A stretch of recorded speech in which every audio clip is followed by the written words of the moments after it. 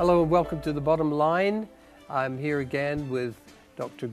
Reid. We have been discussing some fascinating subjects, a lot of it concerning the occult. But one of the things I'm learning about Dr. Greg is how he has investigated the issues of the occult, Luciferianism, and so on over so many years, and just how it pervades society and how it relates to the end times and the rise of the Antichrist and all kinds of things. So we're going to explore this a little more. Now, if you did see the last program, we were talking about something that he called the big boys. So I'm going to go back to that just for a moment as a refresher, and then we'll start looking into some of the other things that are relate to the work that he has done. So, Greg, we referred to the big boys, and I know you touched on it in the last program, but can you just pick that up again? What do we mean by the big boys, just in case the viewers missed that? Well, I think when we've heard a term recently about the deep state, yes, the swamp, yes, that's very real. And there's a lot of good people in a lot of agencies, but there's an underbelly of people, the big boys, that are doing ungodly things supposedly for national purposes. And for the good of the people. For the good of the people, yeah. Yeah. And once we started to come across that, it just became a whole different deal. And it actually started when I was looking into an investigation of a child that was kidnapped way back in the early 80s. He's a 12-year-old schoolboy, Johnny Gosh, and he was just kidnapped, just disappeared. And then all those years later, I found out that there was a guy who was actually investigating that, as Senator John DeCamp from Nebraska, and that they had actually uncovered a nest of pedophile trading groups that was so extensive and had people in so many areas. The main ringleader, and this is not Democrat or Republican, I'm just giving you facts on the ground, the main ringleader for this particular group was sang at both the 1984 and the 1988 Republican National Conventions.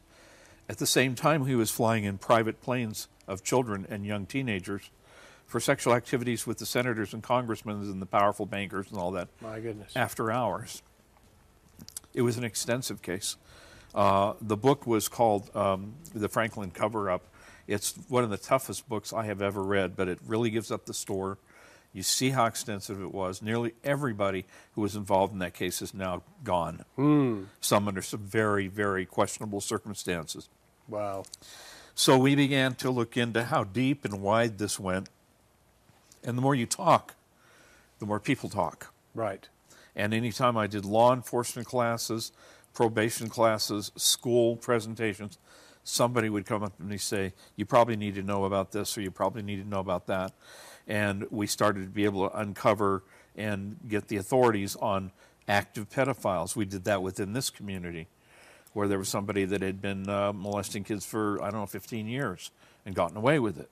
This community being in El Paso? Yeah, in El Paso. Right. Yeah, and it was a lot of kids were damaged. So that became a whole other area where we started to see pedophilia. Of course, in Hollywood is well known. It's been there.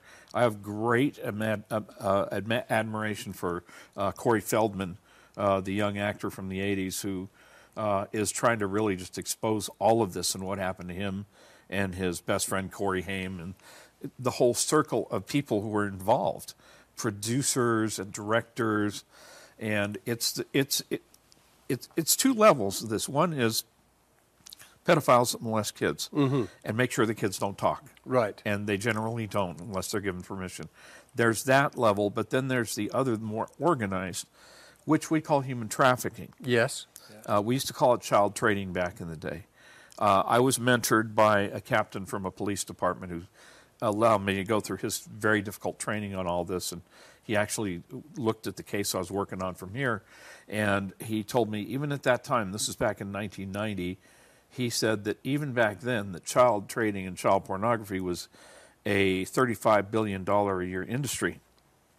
It's in the 90s. That's in the 90s. Yeah. You can imagine how through the roof that is now. Yeah. Now, here's the difficulty we're running across, because I'm thankful people are talking about it. And I'm not trying to be critical, but people in general, and Christians specifically, kind of have a short attention span on these things. Right, yes. So I was concerned that when people start talking about this would be the issue du jour.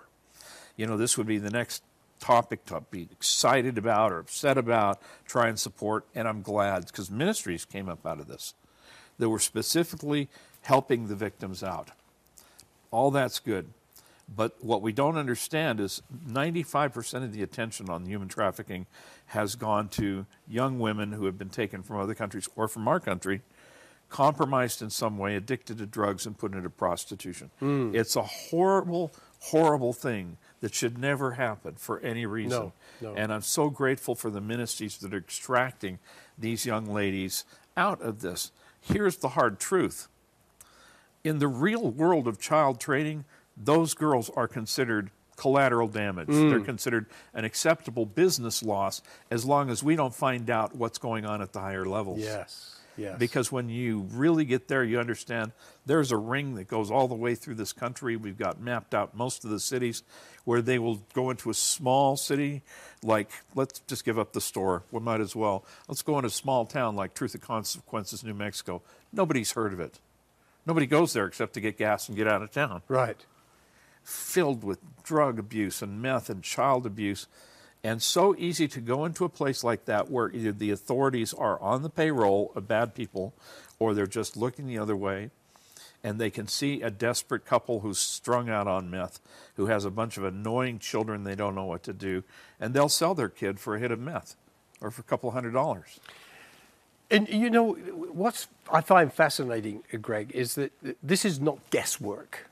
You have investigated this for years. I was interested that you mentioned the 80s, because in the 80s, when I was training law enforcement in child protection, I remember having lunch in the police training center one day, and the guy sitting opposite me said, "What do you do?" And I told him. I said, "What do you do?" He said, "I'm an FBI agent. I've come here for training." And he said, "We've just busted the biggest pedophile ring in the world." That was in the 80s. And I said, well, who are they? And he's talking judges, politicians, solicitors, you know, not just ordinary people on the street, but these are people with positions in life.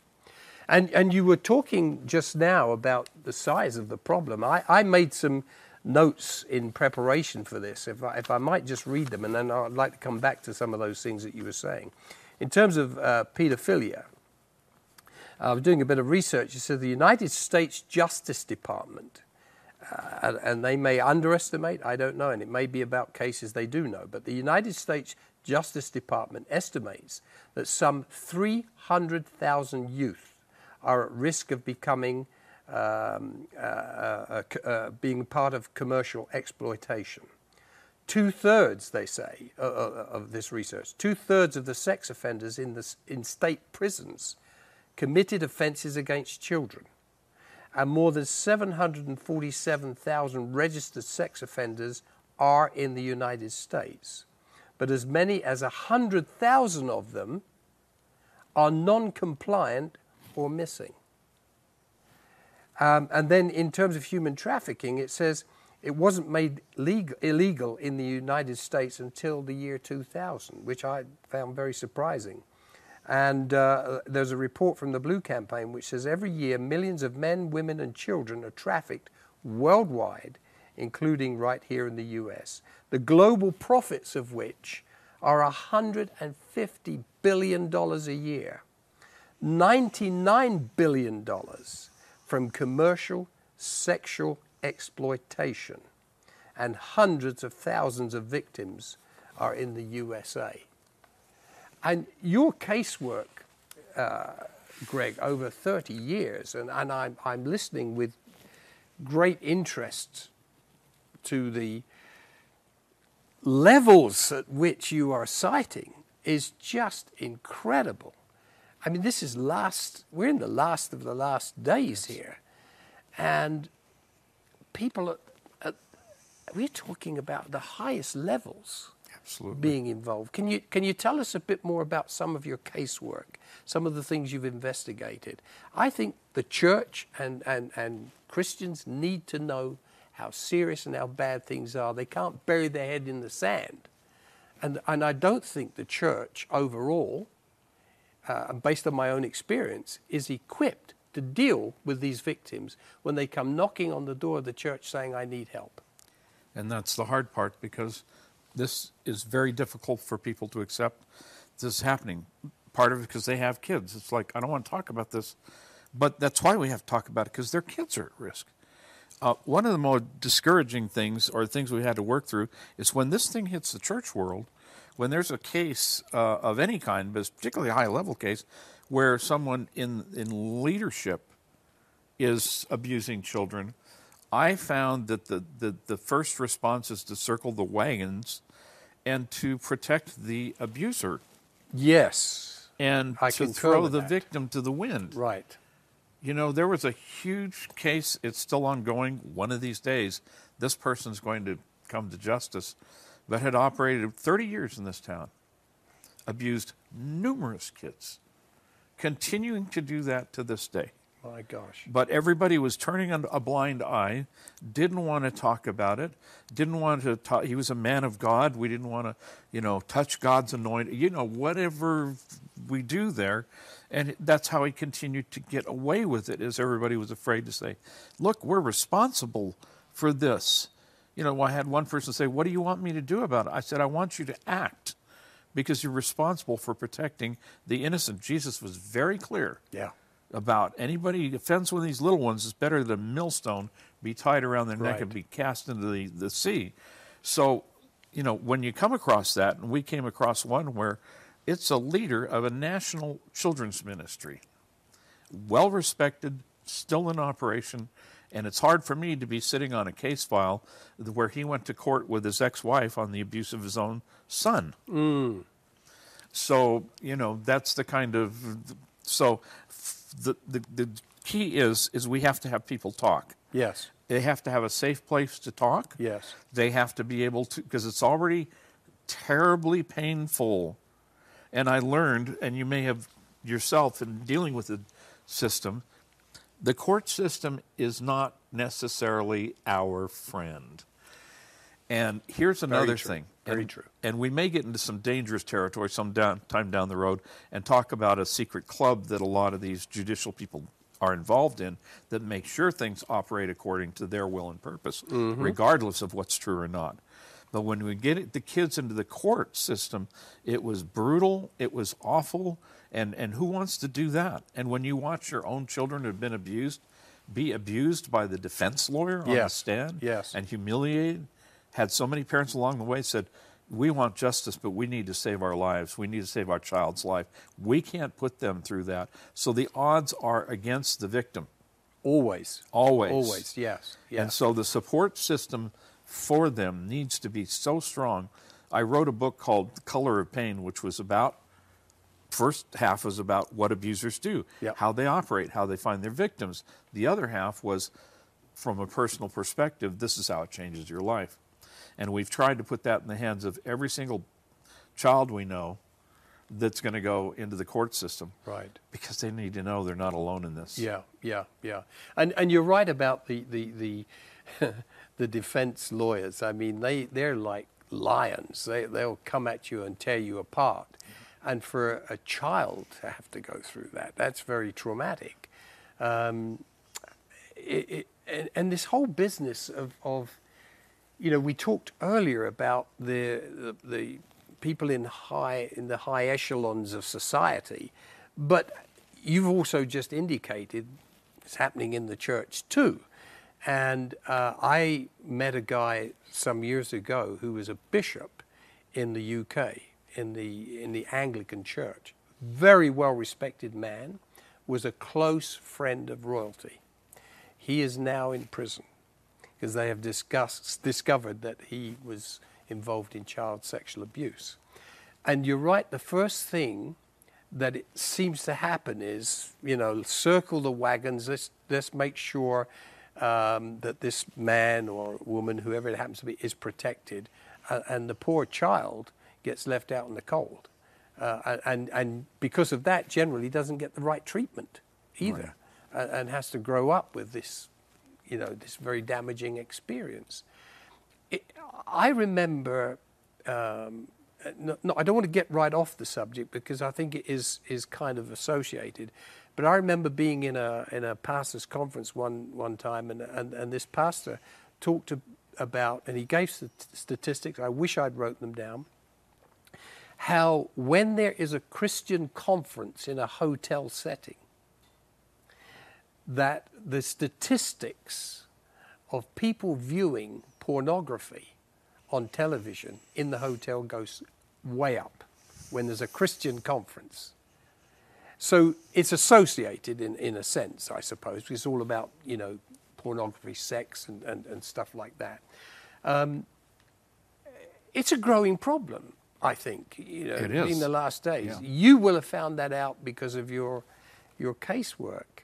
And you mentioned there's a case going on now, been going on for many, many years. It's not concluded yet, etc. And it was one of those cases where the same thing happened is when a case was actually discovered in another city, although this person spent most of his time here, he actually operates out of another city and comes across the border here to do his thing, that they discovered there was an 11-year-old boy who had been molested. And the mother was so upset and went to the pastor and his wife, and the pastor found somebody and said, you need to tell her to not call the police, that we'll handle this in-house. Ooh. And it was actually, the pastor was in part of this. And so it just keeps getting covered up and covered up and covered up. And, the pornography thing is so much a part of this. Many people don't realize this, but child pornography was on the streets legal in Hollywood in 1970. You could buy it on the street corner. Wow. It wasn't banned until several years after that.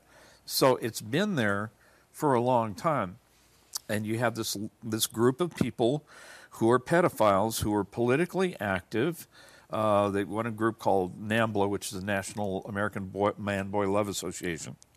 Another one called Rene Guyon Society. Can you repeat that? Yeah, NAMBLA, National American Man-Boy Love Association. Now, I don't know how many people are listening to this. You may never have heard of this before. But I'm going to ask Greg if he will just repeat that one more time in case you're living in a cosseted environment. Greg, repeat that, please. Actually, I might have got the name. It's North American Man-Boy Love Association. My goodness. Yeah, and they've been lobbying for the lowering of the age of consent for years, and they've worked in partnership with some people out of Denmark or Holland. Holland, yeah. To change this. Holland has a magazine called Pijdica that's produced from the pedophile community. I've heard of that. Now, you see the larger picture. The group, what's called the False Memory Syndrome Foundation, whose sole purpose is to tell people the kids lie, and we lost a lot of cases because of them. One of their top experts on that was a man who was actually quoted in the Pijdica magazine saying that pedophiles just need to accept that theirs is a God-given thing and that they can lovingly express love through their condition. And this was a guy that was on the board of the False Memory Syndrome Foundation. So these people are all kind of working together. So that the pornography issue, there was a time when if somebody wanted to do pornography with children, that you had to have just a camera, and then came the video camera, but you had to find a way to get the film produced, to get it developed and all that.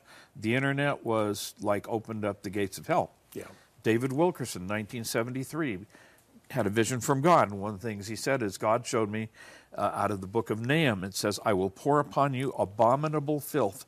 And he said, there is going to be a glut of filth and pornography that's going to reach across the world.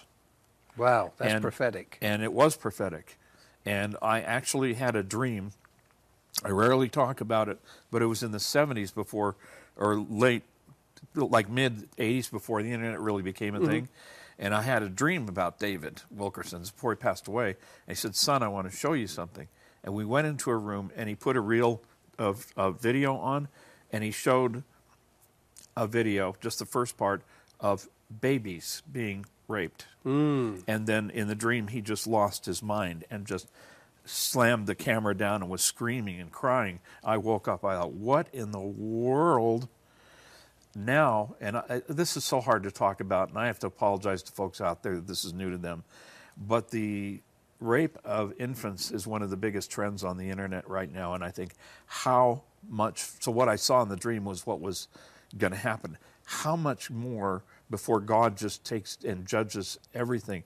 These little babies, they don't even have the ability to process anything. Their memory isn't informed.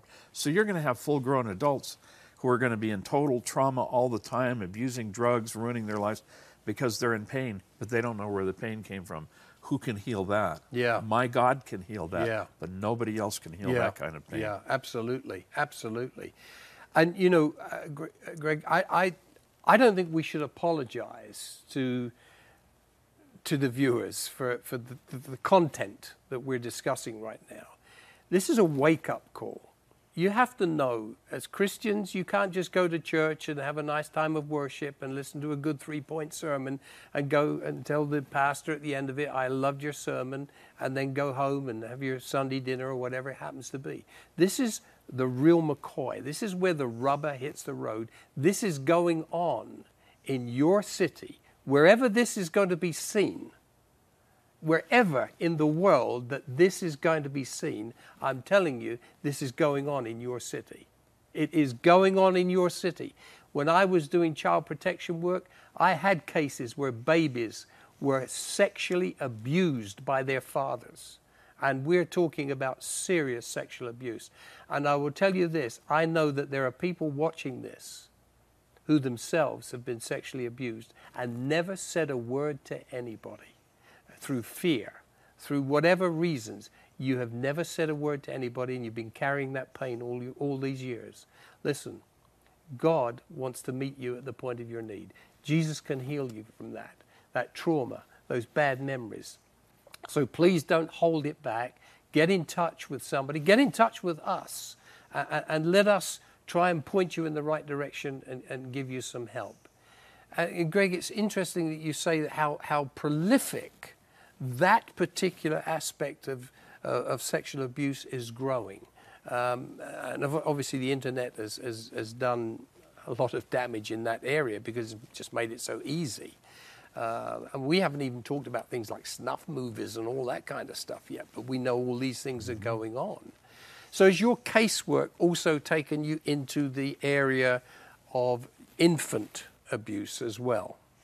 Yes, I mean, we made the discovery that this was being produced and distributed, and we actually have run across a group that was out of another state that part of what they did was child snuff movies where they abused and then killed the child. Yes. Now, we were really locking horns with the federal agencies at some point. They're saying, no, there's no such thing as snuff films. I'm like, you know, would you guys just plug in your computers and look around because we're 10 years ahead of you here. Yeah. And so, I mean, it's here's the thing. We're in probably the second generation now of porn viewing by younger people. And I think all of that kind of has lessened just ruined every kind of sexuality. Anything goes. Anything goes. Anything. Canada's legalized bestiality. Yes. We're not far behind on all of that. But, you know, with all of that happening, what's happening is these pedophile groups like NAMBLA have taken their cues from the political arena, particularly the LGBTQ political, I don't know what to call it, strategy. Mm-hmm. And they're now pushing that to legalize pedophilia, to lower the age of consent.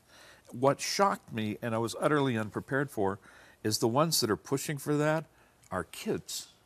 They're the ones that are posting memes saying, who are you to tell me I can't have adult sex with an adult if I want? Really? And so we're not prepared to deal with that. There's a whole generation of kids that have been so twisted by the internet and by pornography that that's normal to them. So the internet is doing all the work for these pedophile groups, and it's just opened up the gates of hell. And so I'm a big believer we need to train parents how to help their kids. We need to train parents on how these pedophiles work, how to protect their kids, what to look out for, how to report when something happens, all of that. And you're right, it does happen everywhere. I know this happens here. I know it happens in other cities, but we've tracked at least 3 groups that have gone around the city in SUVs with little children, sending them into restaurants. So, folks, if this happens, know this is what's going on. You see children coming into restaurants, they have cups or they have candy and say, can you help support school, my sports team? Don't just buy something. Ask the question, what school do you go to? If they can't answer, they're being trafficked. And this is happening in El Paso? Yes, it is. And we tracked one and followed them for nearly 45 minutes as they had 3 kids in the car and would take them to Target, Marshalls, we called 911 3 times. Get the police out, get the police out, get the police out. Nobody ever came out. My goodness. And I finally talked to a friend of mine in ICE. I said, what is going on here? He says, well, the reality is they're probably not going to come out without a lot of phone calls, but they realize they can arrest these pimps and they'll be back on the streets the next day because they've got these high-powered lawyers. So it's working against us. But I think if enough of us recognize when you see that happening, dial 911, report it. If they get enough phone calls, maybe they'll actually start doing something about it. Right. So really, or something that needs to be done, Greg, is there needs to be training given to pastors in churches, because victims are going to be coming in with all kinds of trauma. We need further training for the police, and you've done a lot of that already, and maybe training for, I'm going to say this tongue-in-cheek, but some government officials. But then again, we know that there's some who are involved one way or another. And training for parents, of course. It is really quite a disturbing area, really, when you think about it. That this is what these are the days we're living in. We're just about to close. Let me just say this to you: that if you are or have been a victim of any form of abuse or human trafficking, and you're looking for a healing, you're looking for a way out, please get in touch with us. We can put you in touch with Dr. Greg and his ministry, and we can help you. So please do that. Thank you so much for watching. God bless you.